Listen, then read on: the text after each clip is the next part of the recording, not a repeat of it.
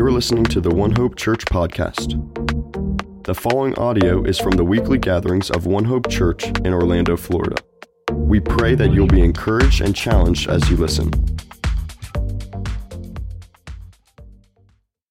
We are continuing in our Friendship with God series as we've been working through John 13 to 17, verse by verse here the last few months. And, it's been going pretty well so far, pretty positive so far. Lots of kind of good, awesome, cool things that Jesus is talking about. But today it takes a little bit of a turn. It's almost a hinge point of the entire teaching. And so I want to start by asking you guys this question. If the disciples knew everything that it would cost them to follow Jesus, if they knew that all up front, do you think they still would have said yes? You ever thought about that? If the disciples knew up front everything it would cost them to follow Jesus, would they still have said yes? Now, they suffered persecution. You can read through the book of Acts. Every one of them was martyred for their faith with the exception of John. And that's not because they didn't try to kill him. They did. He just survived. And they literally lost their lives for Jesus. Do you think they would have said yes? Some were crucified, some were stoned, some were beaten with clubs, some were run through with a spear. I mean, pretty brutal. And we can ask ourselves the same question. If we knew everything it would cost us to follow Jesus beforehand, would we still say yes?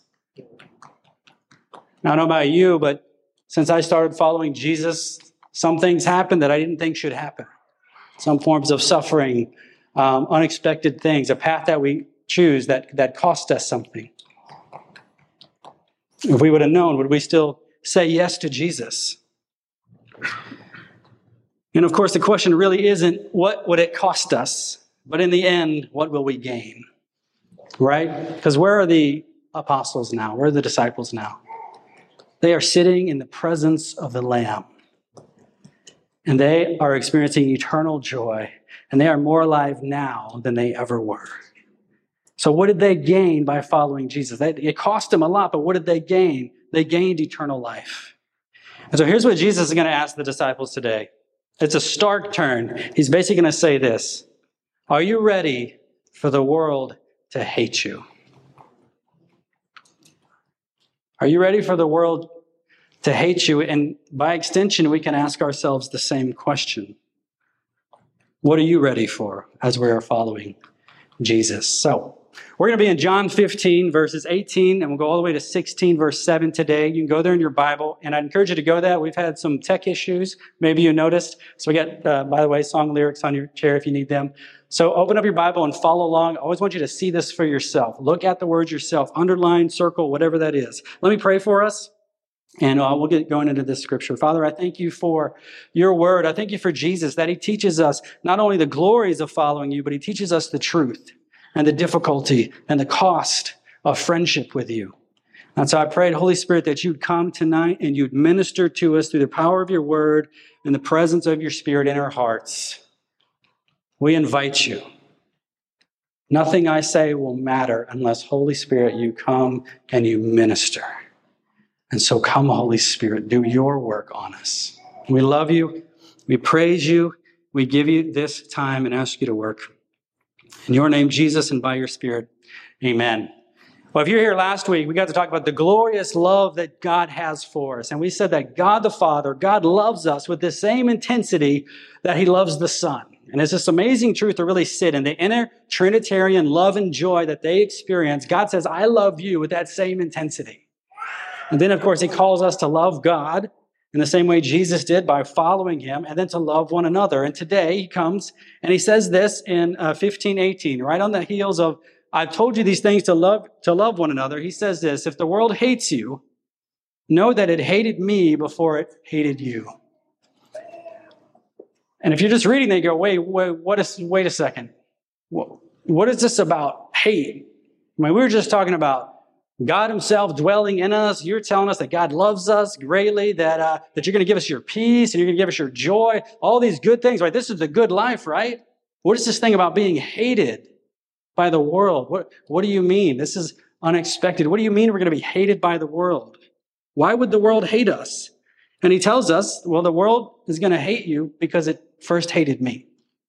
And the world hates Jesus because the world hates God. I say, well, that's pretty stark. Hate, that's a strong word. Do you mean hate? That's what the word is. The word for hate here in Greek means hate. It's a strong word intentionally. You say, the world doesn't hate God, does it? I mean, it's not really that bad, is it? Well, let me just talk about what does John mean by the world here. When John uses the word world, it's the word cosmos. So he doesn't mean the universe. He means a specific understanding of the world. And basically he means all those who are in moral rebellion against God. In fact, it's unbelievers are the world. That's what John means by the world. Those who don't love God, don't know God, don't follow God, don't really care about the things of God. And he says, the world's going to hate you because it hates me, because it hates my Father. Look at verse 23 in chapter 15. He says this. He makes this connection. Whoever hates me hates my Father also. If I had not done among them the works that no one else did, they would not be guilty of sin. But now they have seen and hated me, both me and my Father. But the word that is written in their law must be fulfilled. They hated me without cause. Now, Jesus here is talking about the religious leaders. And he says that they hated me. Now get this, Jesus came to his own people, the people of Israel. These were the people that were supposed to get it, supposed to recognize God coming in the flesh, supposed to recognize the Messiah, right? If you read John chapter 1, it says, light came into the world, and he dwelt amongst his people, but they didn't know him. And this culminates in the religious leaders who are out to actively oppose, and as we know, will actually kill Jesus because they hate him, because they're threatened by him. We read elsewhere in the scriptures, well, what was wrong with the Pharisees? What was really their problem? Well, they had taken on the ways of the world. As John says in his letter, the pride of life and the lust of the eyes. And so these Pharisees, we read in places like John 12:19, talking about Jesus, says, look, the whole world is going after him. Or John 12:43 says that they love the glory that comes from man rather than the glory that comes from God. Or in Mark chapter 15, Pilate himself says, it perceived that it was out of envy that the chief priests handed him over. In John 11:47-48, it says, the chief priests and Pharisees gathered the council and said, what are we to do? This man performs many signs. They saw the signs. They saw the wonders. If we let him go on like this, everyone will believe in him, and the Romans will come and take away both our place and our nation. See, they were concerned about their status, their reputation, their culture. They didn't know God. They didn't love God. They fell into the pattern of the world. And this is how the world works. It deceives us and gets us to think that we're going after something that we really don't love. And so let's just get to it. Well, why does the world hate Jesus? Does the world really hate Jesus? I mean, you probably know people, they don't say they hate. Nobody's saying I hate God. Nobody's saying I hate Jesus. But the way they live their lives indicates that they don't care about the things of Jesus. They don't love the things of Jesus. So let me read this quote because I think it captures it well from a pastor, theologian, Sam Storms. Here's what we mean by hate and the world. He says, the world, they are infuriated when they are told that this God has authority over their lives to tell them what is right or wrong. They don't want to be told that sex before or outside of marriage is sinful. They don't want to be told that drunkenness is forbidden. They don't want to be told that they must have no other gods before the God of the Bible. They don't want to be told to not honor or worship or serve another God because that's idolatry. They don't want to hear about hell. They cringe at the suggestion that they are not the final authority as to what they can and can't do. They don't want to be told they must repent. They get angry when they are informed that there is only one way to be reconciled to God and forgiven of their sins, and that is through faith in Jesus Christ alone. See, on the outside, they don't act like they hate God. They may say nice things about him, such as, well, of course I believe in the existence of a supreme being, but the supreme being that I believe exists would never consign anyone to hell. The supreme being I believe exists would never tell a person they can't have sex with whomever they want. The supreme being that I believe in exists will accept anyone so as long as they are sincere in their beliefs. See, these people hate God.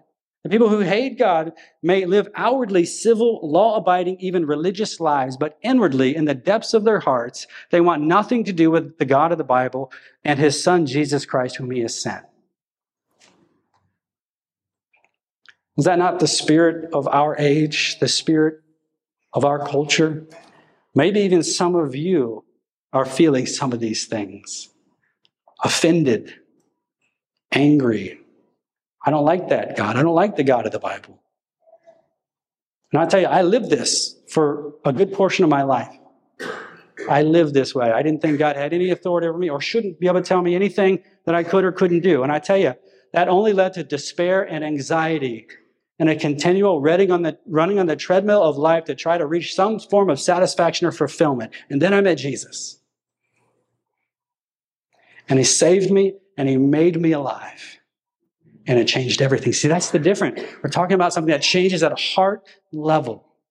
God comes in and fills you with the Holy Spirit, gives you a new heart with new desires, and all of a sudden you begin to love the things of God and not the things of the world. And this is why the world would begin to hate you, because you no longer belong to it. So here's why the world hates Jesus. Jesus exposes evil. John 7:7 says, the world cannot hate you. He's talking to his brothers, but it hates me because I testify about it that its works are evil. And here's what we always need to keep in tension. Jesus came and he told the truth, right? Jesus is the truth. Jesus is the perfect man. He's the model that we were all supposed to be. And he comes and he tells the truth about the world, that it's evil, that it's sinful, that it needs to turn and repent and come back to God. It reveals what's in the darkness. At the same time, Jesus comes with grace, right? It's grace and truth. And our problem is we just want to go to one or the other of these. We want to be all about truth and not really love people, not be gracious. Or we want to go all the way to grace and not really talk about the truth. But see, the world needs to hear both of these things. And this is the mystery and the power of the gospel, that both of these are true. As Tim Keller says, that you are far worse than you ever dared imagine, but far more loved than you ever dared hope.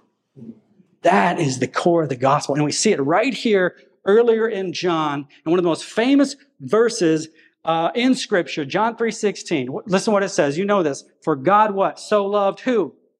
The world. The same world we were just talking about that doesn't want anything to do with him. God loved the world that he what? Gave. He gave his only son that whoever believes in him should not perish but have eternal life. Verse 17. For God did not send his son in the world to condemn the world, but in order that the world might be saved through him. The world that hates God. Jesus died for them. And here's the point. Now here's the truth, okay? Verse 18, let's keep going. We like to stop after 3:16, but let's keep going. Whoever believes in him is not condemned, but whoever does not believe is condemned already because he has not believed in the name of the only Son of God. See, the problem isn't do enough good works or bad works. The problem is, do you believe in Jesus or not? That's the key issue. That's the gospel issue. Do you believe? Do you trust? But he goes on. Here he goes. Here's the judgment. Verse 19. Here's what it's all about. Light has come into the world, and people loved darkness rather than the light, because what? Their works were evil. For everyone who does wicked things hates the light and does not come to the light, lest his works should be exposed. That's why the world hates Jesus. He tells them the truth. But right on the heels of that truth is the grace of the gospel. And I'm here to rescue you. And I paid for that sin. I want to bring you to God. I want to give you the Holy Spirit. And I want you to live new lives, fulfilled lives, actually be alive. This is why the world hates Jesus. But there's another reason, a bigger reason. Or maybe not a bigger reason. Here's the reality. We are in a spiritual war. And there are two kingdoms. The kingdom of this world, which is ruled by Satan, which Jesus said in John 14:30, the ruler of this world is coming. Satan. Elsewhere it says that the whole world is under the power of the evil one. And so this world, fueled by the unseen realm of demonic and Satan and demons, is over and against the kingdom of heaven, which Jesus came to bring. And 2,000 years ago, he took that beachhead and he established an army, and he's been invading the enemy's territory for the last 2,000 years. That's what he's doing. He's plundering the strong man, as Mark 4 says. He's on a rescue mission to get as many as he can out of the world into the kingdom of heaven. This is what's going on. This is what we don't see. And here's what happens. Here's how Satan works. He deceives us. and we don't even know what's going on. Now, here in the West, I don't know if you're familiar with George Orwell and his book 1984, where he talked about the dangers of totalitarianism and censorship, and that this is what is coming. This was his kind of prophetic prediction. But there was another book written a little bit before that called A Brave New World by, his last name's Huxford. And he painted a picture of a different world. And I'm telling you this because in 1985, Neil Postman wrote a book called Amusing Ourselves to Death. And what he was making the point was, here in America, we're not in danger right now of this 1984 totalitarianism thing. We're in danger of this brave new world. And what's going to get us is we are going to be seduced by pleasure, and we're going to be so distracted that we're not going to see what's actually going on. It's really an amazing book. I read it a couple years ago, and it just opens your eyes. We're just so driven and addicted to entertainment. Show me this, show me that. Keep me entertained. Show me a game or a movie or a Netflix or whatever it is, that we don't see what's happening. It's a tactic of the enemy. And he wrote this in 1985 when they had this thing called television, which was a big deal. And then the internet came. And then smartphones came. So what do you think the enemy's doing? He is at work because we're all so distracted. Our culture is just distracted. Jesus comes to wake us up, and he sends the Holy Spirit to wake us up. And this is why we need the Word of God, right? This is true. This will tell us the truth. Culture's not going to tell us the truth. It's going to tell us what we want to hear, tell us what others want to hear. This tells us the truth. 2 Corinthians 4:4, the God of this world, there it is, has blinded the minds of unbelievers to keep them from seeing the light of the gospel and the glory of Christ, who is the image of God. So we're in a spiritual war. The war hates God. The world hates God. The world hates Jesus. So what is Jesus doing here? Why is he telling them all this? He's telling them to prepare them for what's coming. Okay? Apt that the theme for Advent was preparation today. So why are they going to hate the followers of Jesus? Let's look at verse 19 and 21 of chapter 15. If you were of the world would love you as its own. But because you are not of the world, I chose you out of the world. Therefore, the world hates you. Remember what I said to you. A servant is not greater than his master. If they persecuted me, they will also persecute you. If they kept my word, they will also keep yours. But all these things they will do to you on account of my name, because they do not know him who sent me. They don't know God. And notice there, we have a lot of benefits from being in the name of Jesus, right? Union with the Father. We get to pray in the name of Jesus. It also comes with persecution, because we're in a war, because the world hates the things of God. So here's what he says. You're not of the world anymore. Something's fundamentally changed about you. You're in the world, but you're not of the world. And we're called now to be in the world, but not of the world. And many of us, I think, we keep falling into being of the world rather than just in the world.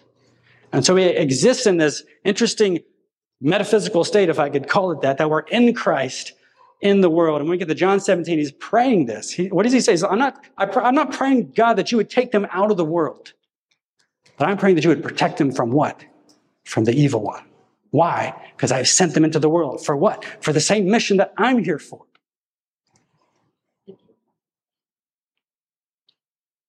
We're not of the world anymore. So you have to ask yourself, am I living as someone that is of the world?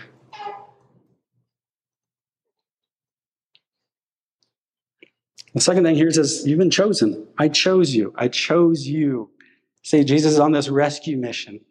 He chose you. He's talking about the 12 here. He chose the 12. I guess the 11 by this point. But he chose you also. It's not about anything you did. This is God's sovereign choice. By grace through faith, you've been saved. That you might not boast. That's good news. There's nothing you can do to earn this. We got to surrender it. We got to submit it. We got to receive it. Well, it's all based on believing in Jesus, believing in the gospel. It's the core of the gospel. And then he says this. There's two principles here. If they persecuted me, they're going to persecute you. If they keep your word, if they keep my word, they're going to keep your word. And we've already seen that.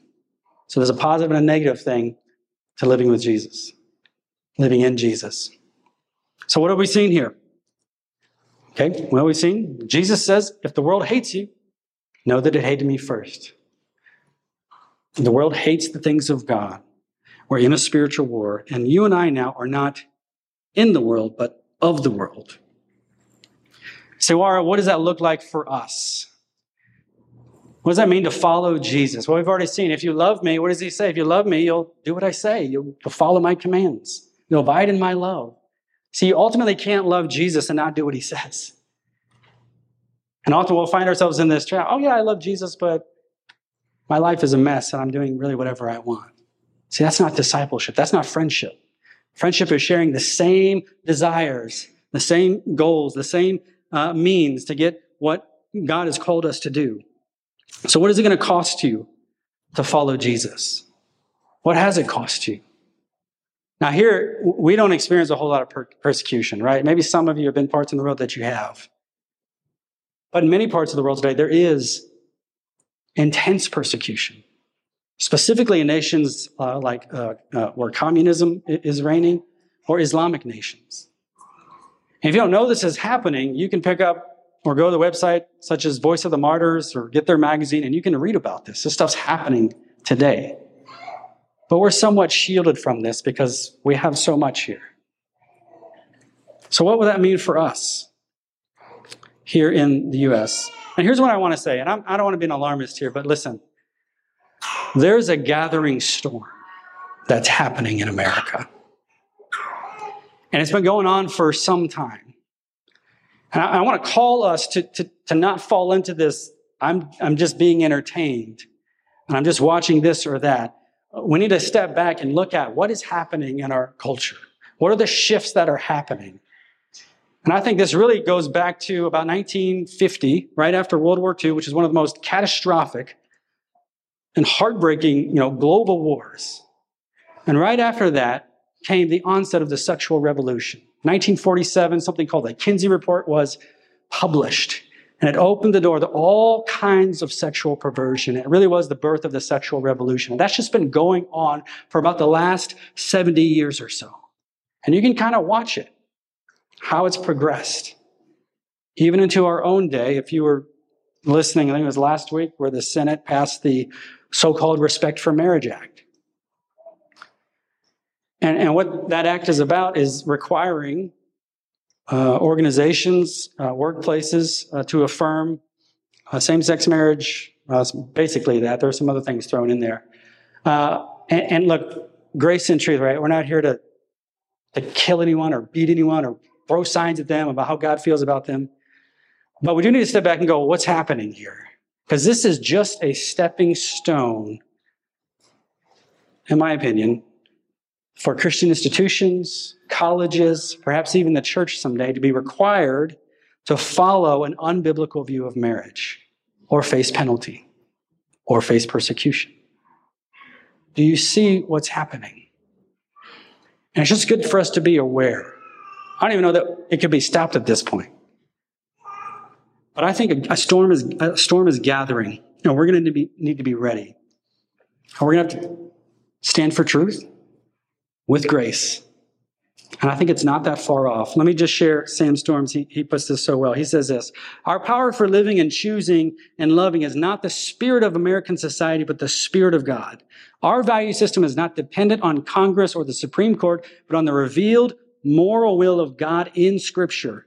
Our aim is not the fulfillment of the so-called American dream, but the coming of God's kingdom here on earth and doing His will, even as it's done in heaven. Amen?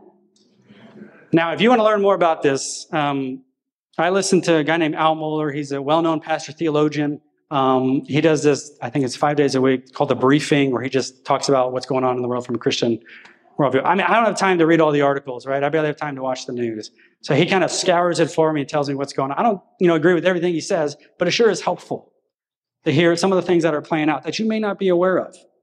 He also wrote a book called The Gathering Storm, which ties in a lot of these things. So it's just good for us to be aware what's happening. And you know what this all comes down to in the world and in our culture? Ultimately, for every one of us, it comes down to an issue of identity. Are we going to find our identity in Jesus and who He says we are? And he says we're a new creation. Are we going to find our identity in something or someone else? Whom we marry, how we feel about our orientation, how we feel about our sexuality, whatever that is, how we feel about money, whatever that is. It always comes down to identity.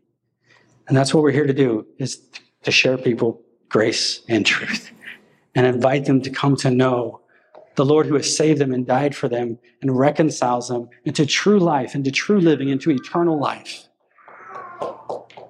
So what is this going to cost us? Well, we may not know the answer to that yet, except that we can be ready and be in his word and be praying.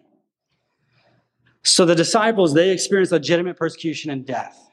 And maybe some of that's coming for us. So the question is, well, what are we going to do? How do we do that? Where do we find the power to live that way? And Jesus says, well, I'm going to help you. Look at verse 26 to 16:7 here. He says, when the Helper comes, in whom I will send to you from the Father, the Spirit of truth who proceeds from the Father, he will bear witness about me. And you will also bear witness because you have been with me from the beginning. I have said, listen to this, I have said these things to you now to keep you from falling away, to keep you from stumbling. They will put you out of synagogues. Indeed, the hour is coming when whoever kills you will think he is offering service to God. And they will do these things because they have not known the Father or me. But I have said these things to you so that when their hour comes, you may remember that I told them to you. I did not say these things from the beginning because I was with you. But now I am going to him who sent me, and none of you ask, where are you going? Because what? Because I have said these things, sorrow has filled your heart. And that sounds really hard. I don't know if I want to do this. Nevertheless, I tell you the truth, it's to your advantage that I go away. If I do not go away, the Helper will not come to you. But if I go, I will send him to you. He's preparing them for what awaits them. He says, I didn't tell you this from the beginning because I was going to be with you. And I had some things to show you. I wanted to see the power of the kingdom of God and the presence of God and what that looks like. I'm telling you now because I'm going. And you're going to experience the same thing that I experienced. Both the good, they're going to do signs and wonders, and all kinds of great, wonderful things, and they're going to experience persecution. They're growing to be just like Christ. And so if we're following Jesus wholeheartedly, we should expect the same things. Sooner or later, if you keep following Jesus, you're going to experience persecution. That's what Paul says. If you desire to live a godly life, you will experience persecution. Now, I do want to say this. Whether or not the culture persecutes us, we have a spiritual enemy, and he's always after us, trying to afflict us and persecute us. Okay? So Jesus says, I'm sending help, the Holy Spirit, and he's going to do what? Verse 26, 27, he's going to bear witness. Now think about this. This is in the midst of persecution. This isn't talking about, I'm going to go share the gospel with my friends, and the Holy Spirit's going to show up and bear witness to Jesus. Now, he does that, but that's not what this is talking about. This is saying he just finished talking about persecution. What is your hope? The Holy Spirit dwelling inside of you will testify about me. What about him? About that he's good. About that he's in control. About this isn't a surprise to him. That he's empowering you to suffer. That's why I said earlier that all this was happening with the religious leaders. All this is happening to fulfill what was written in their law. He's quoting Psalm 69, verse 4. He's applying to himself. He says, I knew this was going to happen. He says, I'm telling you this now because I know what's going to happen. This is all part of God's sovereign plan. He's in control. He's good. If you're willing to follow him, you're going to testify to them. Now think, what's the most powerful testimony someone can give? Is it signs and wonders and healings and all that sort of thing? And that stuff's pretty cool. It's something much more common in every day. It's how you suffer. It's how you suffer. What is your testimony when you're suffering? When you're being persecuted? Is God still good? Do you still trust him? I don't know if you've ever seen someone suffering and testifying to God's goodness. There's nothing more beautiful. There's nothing more powerful because they really do believe it. So you and I are called to give testimony to who Jesus is in our lives. What will your testimony be? What is it now? What will it be when things get harder? When we really have to make some hard decisions? This is, of course, what Jesus promised. We just read Matthew 5:10 here. Blessed are those who are persecuted for righteousness' sake, for theirs is the kingdom of heaven. Blessed are you when others revile you and persecute you and utter all kinds of evil against you falsely on my account. Rejoice. Rejoice in that day and be glad. Why? For your reward is great in heaven. For so they persecuted the prophets who were before you. The world's been going on a long time. Ultimately, it's not about what it cost you, but what will you gain? And Jesus says, the kingdom of heaven is yours. And he says, rejoice. Your reward is great in heaven. So Jesus says to him, if the world hates you, know that it hated me first. It hates you because you don't belong to the world anymore. And we're called to live lives that are not of the world, but are in the world. And we're called to testify in the midst of suffering and persecution and even the good times that all praise and glories go to God. So I'll ask you, are you ready to be hated by the world? Are you ready to follow Jesus at any cost, at all cost? Are you willing to fix your eyes not on the things of this world, but on the age to come and testify to the goodness of God? You can go ahead and stand. Worship team, you can come up here. I'm going to pray for us, and then we will continue to respond through worship. Father, we thank you. We do thank you for Jesus. We thank you for the living hope, Lord. Thank you for the testimony. And God, we pray that our lives would be a living testimony to your goodness every day, and that you'd give us opportunities to share, to love on people, to love one another, Lord. And I pray for courage for this church, for the church in America, Lord, that we'd be ready and prepared for the gathering storm, Lord. That we'd come to know what it means to really depend on you for everything. And God, we trust you as the one who will provide, one who loves us and will continue to love us and walk with us. You've said you will never leave us or forsake us, Lord. And so we love you. We praise you. We give all the glory to you. And we just thank you for who you are. We pray this in your name, Jesus, and by your Spirit. Amen.